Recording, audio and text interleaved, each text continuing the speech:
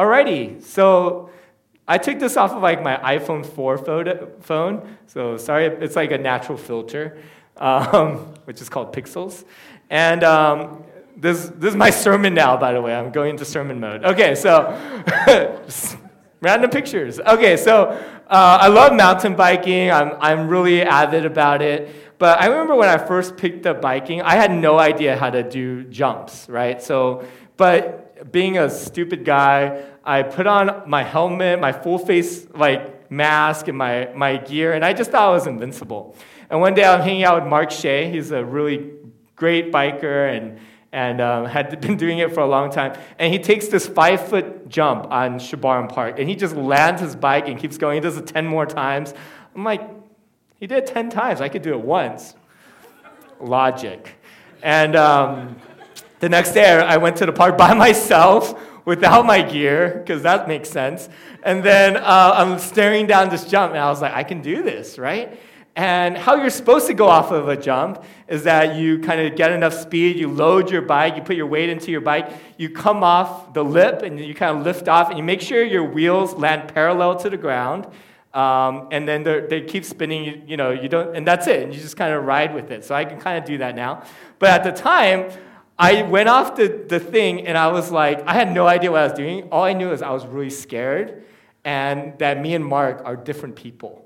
And so, like, instead of doing everything correctly, I did everything wrong that you can do wrong. I, sat in the seat. I hit the brakes, because obviously the brakes will work in midair. I can stop in midair if I hit the brakes. And when I landed, the wheels are locked, I'm off balance, I'm tilted, and basically I just get dumped onto the sidewalk. Actually, it's not a sidewalk, it's a little strip of pavement surrounded by soft grass. I hit the pavement, right? I woke up later. This kind little Mexican kid is giving me towel to wipe down my face, and he looks really concerned. And then I kind of walk my bike home, and then I go to the urgent care. The rest of the next 3 days I had to preach, and it's kind of like watching a video with bad internet.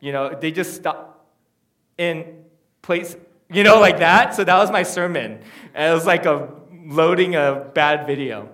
Now, all that to say is it's dangerous to do things out of order, right? I did everything I was supposed to do, I did in the wrong order, or I did the opposite of. And I feel like in our Christian faith, when we go out of process or out of order, we can do damage to our Christian faith. We can do damage in our walk with God. I remember specifically being 6th or 7th grade, and there was this holiness movement going on in my church where everyone's trying to be holy. And so I made this vow to God that I was going to try to be perfect, right? And I was serious about it. And I was a serious Christian at the time. And so I was every thought I would meticulously examine every word out of my mouth, every action. And because I was trying to jump this process, there was just this weight on my soul. I felt chained, and I didn't enjoy my faith. And 4 minutes later, no, I'm just kidding, about a day later, which is a long time to be perfect, my mom, I was sharing this with my mom, and she's just don't take it that serious, Don't be so serious.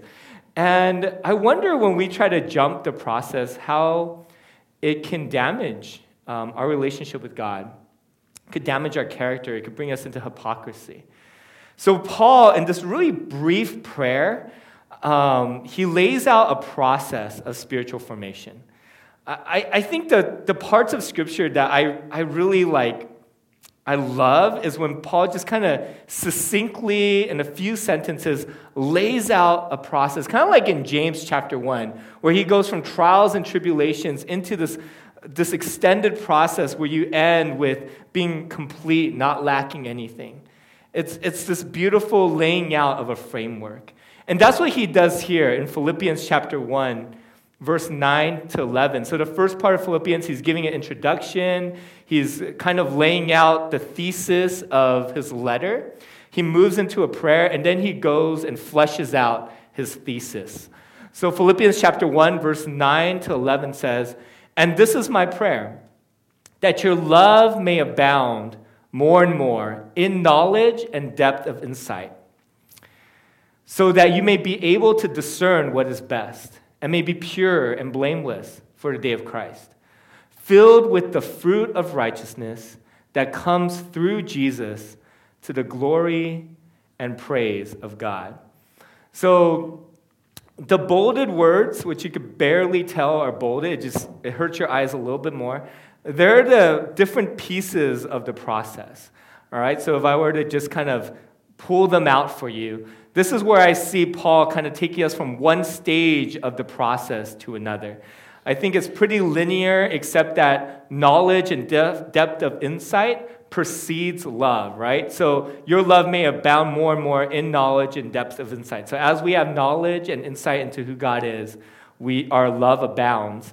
And then out of that, we have the ability to discern for the purpose so that we may be pure and blameless, have fruit of righteousness, and ultimately it's to bring God glory and praise. So here's kind of it fleshed out on my infographic. And I just kind of want to stop and give every section a little bit of time, but more so, what I'm also interested in is how these sections relate to each other, the arrow, if you will. All right? So that's kind of the 10-point sermon we'll be going through today. 6 words, 4 arrows. Good times. As we think about knowledge and depth of insight, I think about how knowledge in the Bible is so different than knowing today. So when we think about knowledge now, it's kind of like cramming for a test, as you all did about a month ago, and being able to regurgitate, vomit information on a piece of paper and try to get an A. But in the Bible, knowledge is attached to experience. And when you think about knowledge in general, there's 3 major categories of how we know. There's the testimony of others, like the news, CNN, your textbooks, your mom. There's logic, like A plus B equals C. And then the third category is experience. And I would say that probably is the most powerful way that we know, the things that we witness firsthand. And that's the kind of knowledge that the Bible is talking about. This word knowledge first appears in Genesis, and the way it talks about knowledge is that Adam knew his wife, then they had babies, all right? So that's a kind of intimate first-hand knowledge, right? You don't have babies unless if it's an intellectual assent. You have babies if there's an experience behind it. And that's the kind of knowledge that Paul is wanting us to have. I think that knowledge, though, if it's disconnected from love, actually, first, let me talk about knowledge. I think knowledge is important because when we don't know God, we can start to fabricate who he is. And we do this with the people we like, right? If you look at a dating profile, and there's all these blanks to this person's character, to his preferences, but we're just going to fill it in with what we like too, and assume that they like it as well, because that's how we fall in love. And I think that we can fall in love with God that way as well, but it's a little dangerous, because if we don't know him well, and we just start assuming things about him, we can be worshiping a God that we created. We can call him Jesus, but he's really distorted. He's really an idol that reflects our own values versus knowing who God actually is. So we need to know God in a deep and intimate way. We need to spend time in his word. And we need to wrestle with the parts of him that we dislike or the parts of him that aren't like us. So how are we delving into our knowledge of God in a way that we wrestle with the reality of who he is and we fall in love with that? But I feel like maybe our greater challenge is not knowing God well, because we have so many resources. You know, knowledge has not been a challenge in our generation. I don't argue with my friends anymore. I tell them to shut up, and then we Google the answer, right? It's like, why are we entering into a Socratic debate when I can ask Siri, okay? And so we know so much, Every question we have, we can Google or ask Siri, but maybe the greatest gap for spiritual formation is this gap between knowledge and love. And it's so dangerous to know God without the purpose of loving him. I think that knowledge deprived of love leads us to becoming prideful and arrogant. It leads us to assume we are mature in our faith because we know something, instead of going through this whole process. It makes us judgmental about other people. We don't have the humility of love, and all we have is the boastfulness, the puffness of knowledge. And lastly, I think it can be tormenting to know without relationship.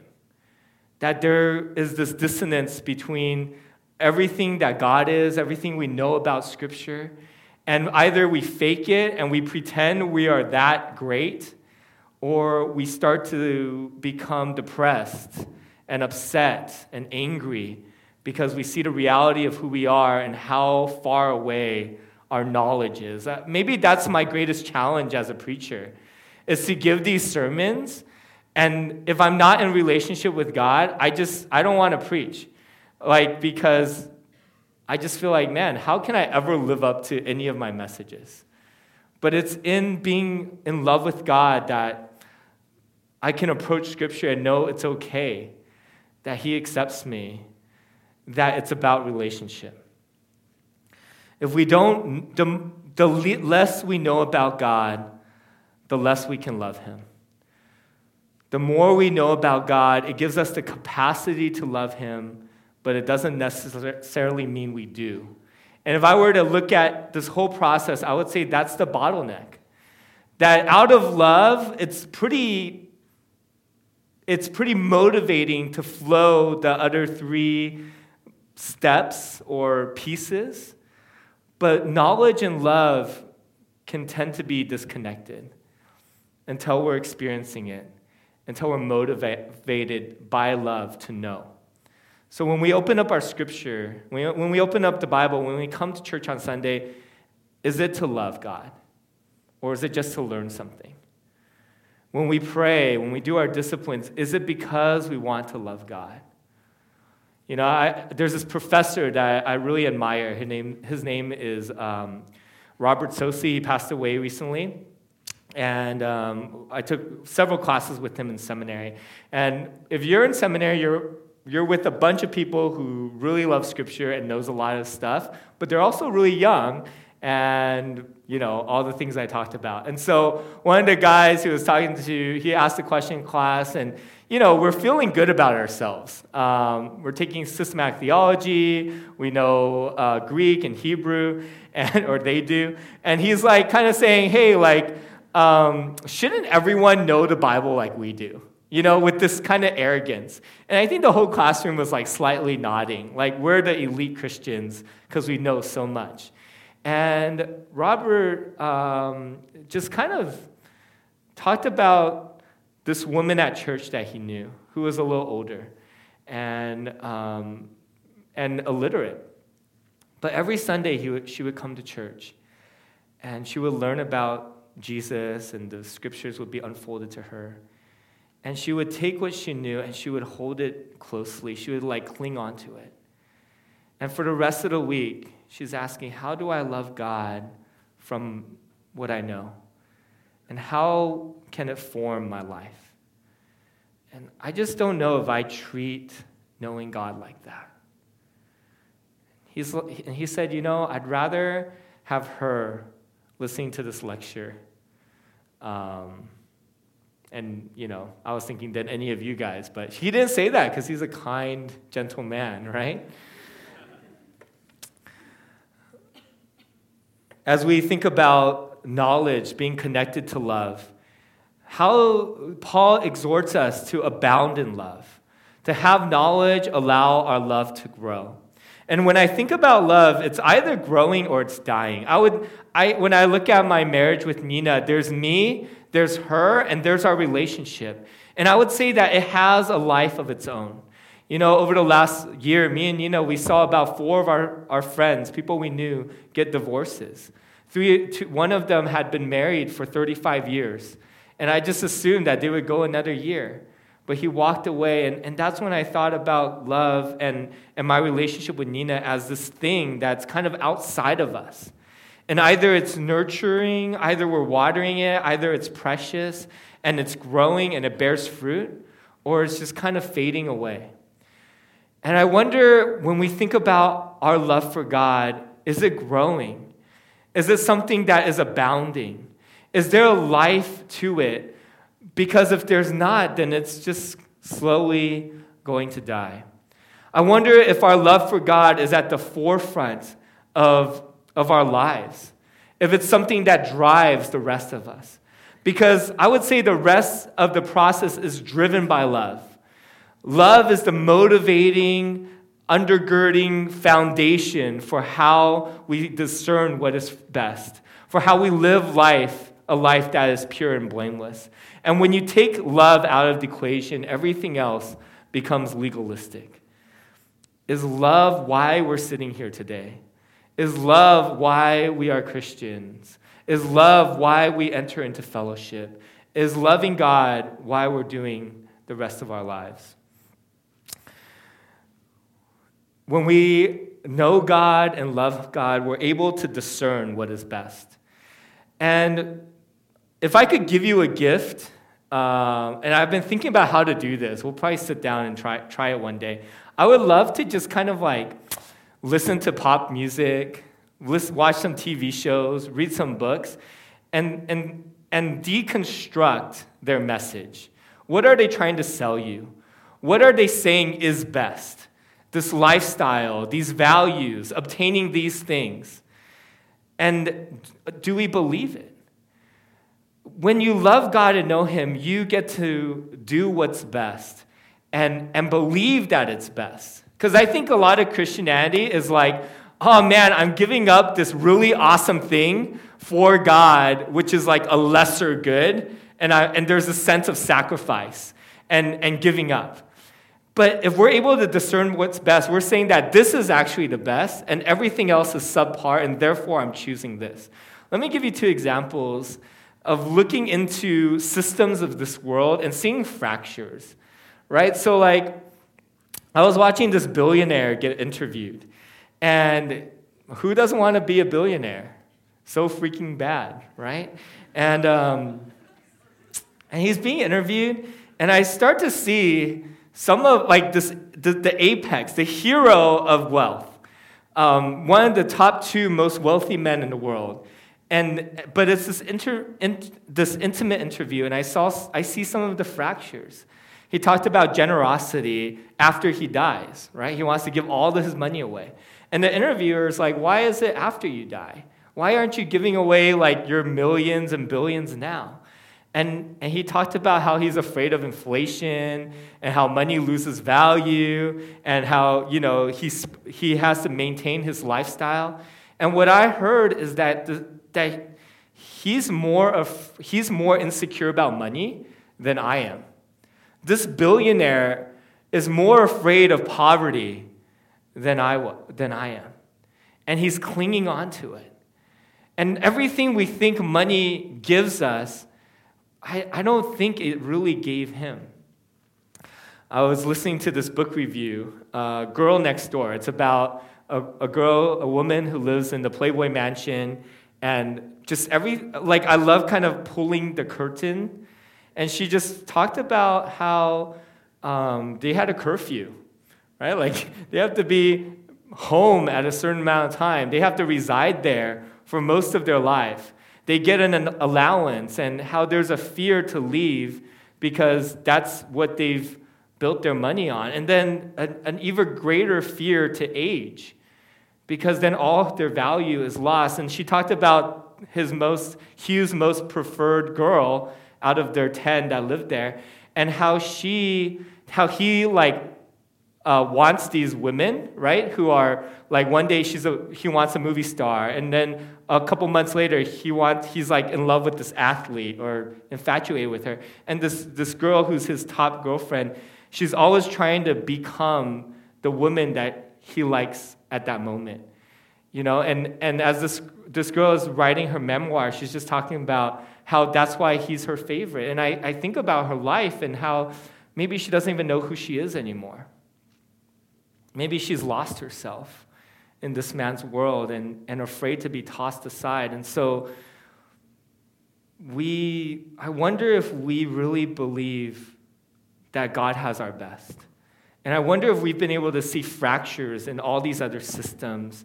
I wonder if we're convinced that storing up our treasure in heaven, where moss and rust does not destroy and thieves do not steal, I wonder if we really believe that that's what's best. Or if we're just doing it because we're Christian, but what's really best is being a billionaire. I wonder if we really believe what's best is saving ourselves from marriage, is protecting our purity. Because I get messages every day on the radio and on TV that that's not worth it. It's better to be Hugh Hefner. It's better to be this girl that everyone desires. And God is saying, man, if you know who I am, and if you're in a loving relationship with me, and whatever we love most, we center ourselves around, and we do for that love, then the best starts to rise from everything else. The best person to date because he allows me to love God more. The best job to take, not just because of the benefits, but because I see goodness being built in community. The best comes out of love. And I think when we're wrestling with what is best, we're also wrestling with what we love the most.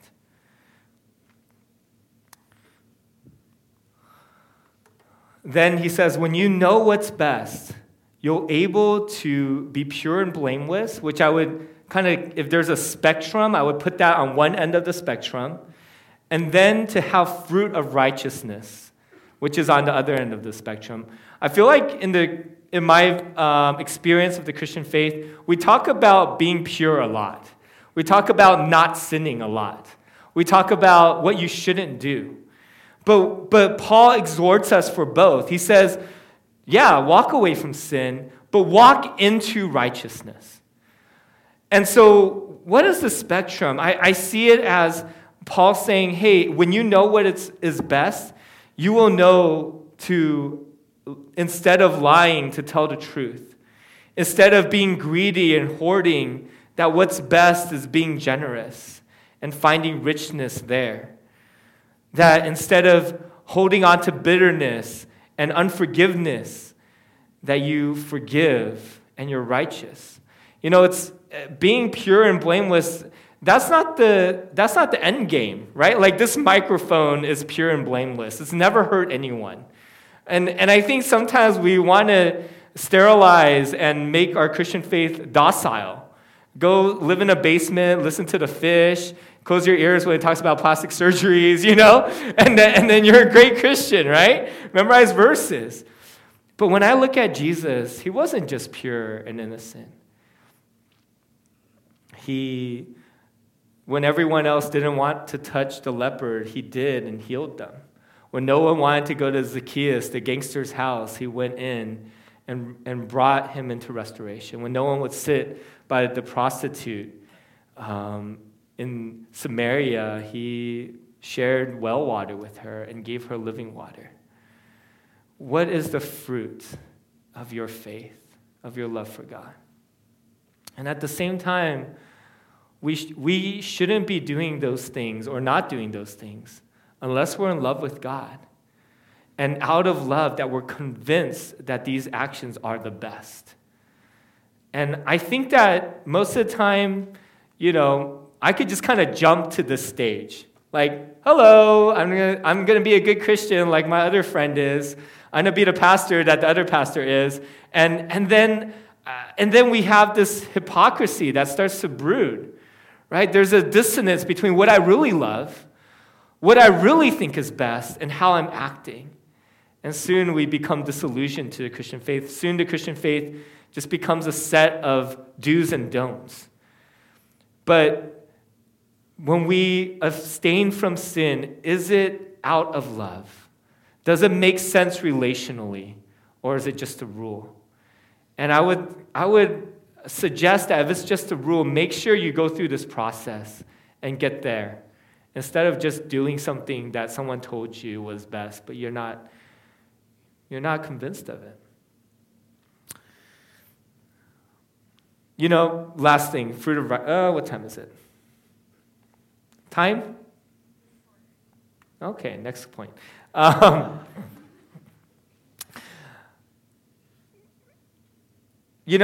think about why people become Christians, why we're sitting in this room, and is it this? Because it's kind of a waste of your time and life if you go through this whole process and you're like, wait, I thought it would be comfortable. I thought it was about my personal happiness and the criterion in which I've constructed happiness. I thought it was about my wealth or my family just being okay. Paul is saying that at the end of the day, if it's not for his glory, if it's not to praise God, we're in it. We're going through all of this, and we're ending up with a goal we never wanted. At the end of the day, is that your heart's desire? If it's not, then what? I don't know. I don't know if you should be doing this thing. This is it. This is what God offers us as Christians. To worship and praise Him, to find our satisfaction in Him. And that's what heaven's like too. So we're not just saying this is the end of our spiritual journey on earth. This is the end of eternity. To worship and praise God. And I also want to say that when we're doing this musical worship thing, I would actually take it out of praise God on this bottom line. I would say that this here would be like loving God and engaging with Him and being relational with Him. When we praise God in this process that Paul is laying out, it's much more than singing. It's much more than lifting our hands. It's much more than feeling something. It's knowing Him. It's loving Him. It's seeing life inspired by Him with His framework. It's being like Him. The things that He sees as evil, we see as evil, and the things that He does in righteousness, we do in righteousness, and that is worship when we're imitating God. I wonder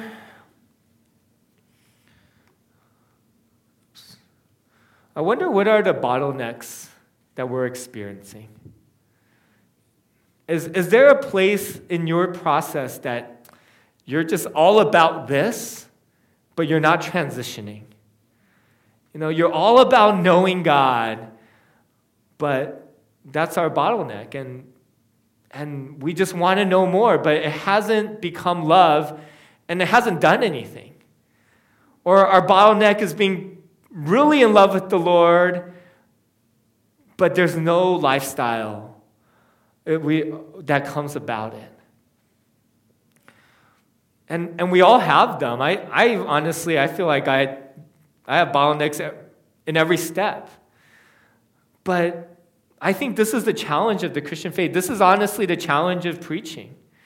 I could sit here and read a commentary to you and give you all the historical background, and you would know a lot of things, but I don't know if I'm doing you justice if I'm not taking you into love and into a vision of another life, another version of best, if I'm not helping you worship God in how you live. And that's what the Holy Spirit does, right? That's what Jesus does for us. He doesn't just leave us with knowledge.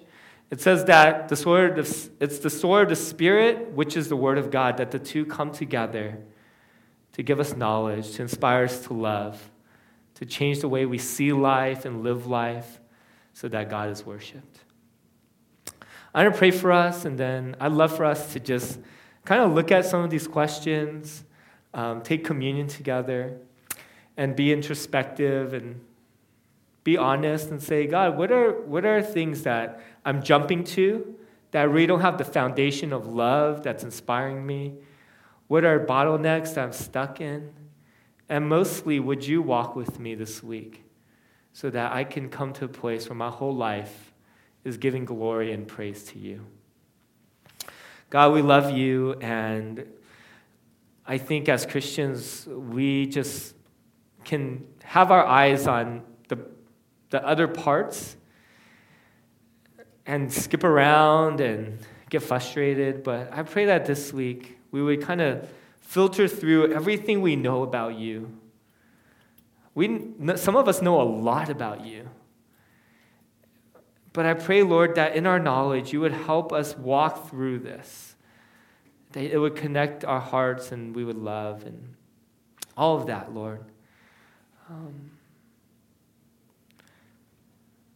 I pray that you would help us to think about things that we don't value in this process, that we're all about this one thing and we're content there. And yet you're saying that true praise and glory is all of it, is walking through all of it. And I pray that you would help us to do that, Lord.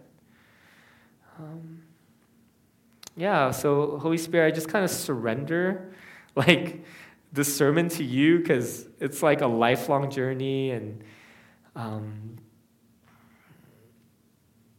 only you can give us the power and motivation, and only you are in every moment and thought. And so, Holy Spirit, would you just be with all my brothers and sisters? Help them to see, help them to fall in love, help them to be inspired, help them to get to true praise. We love you so much. In Jesus' name.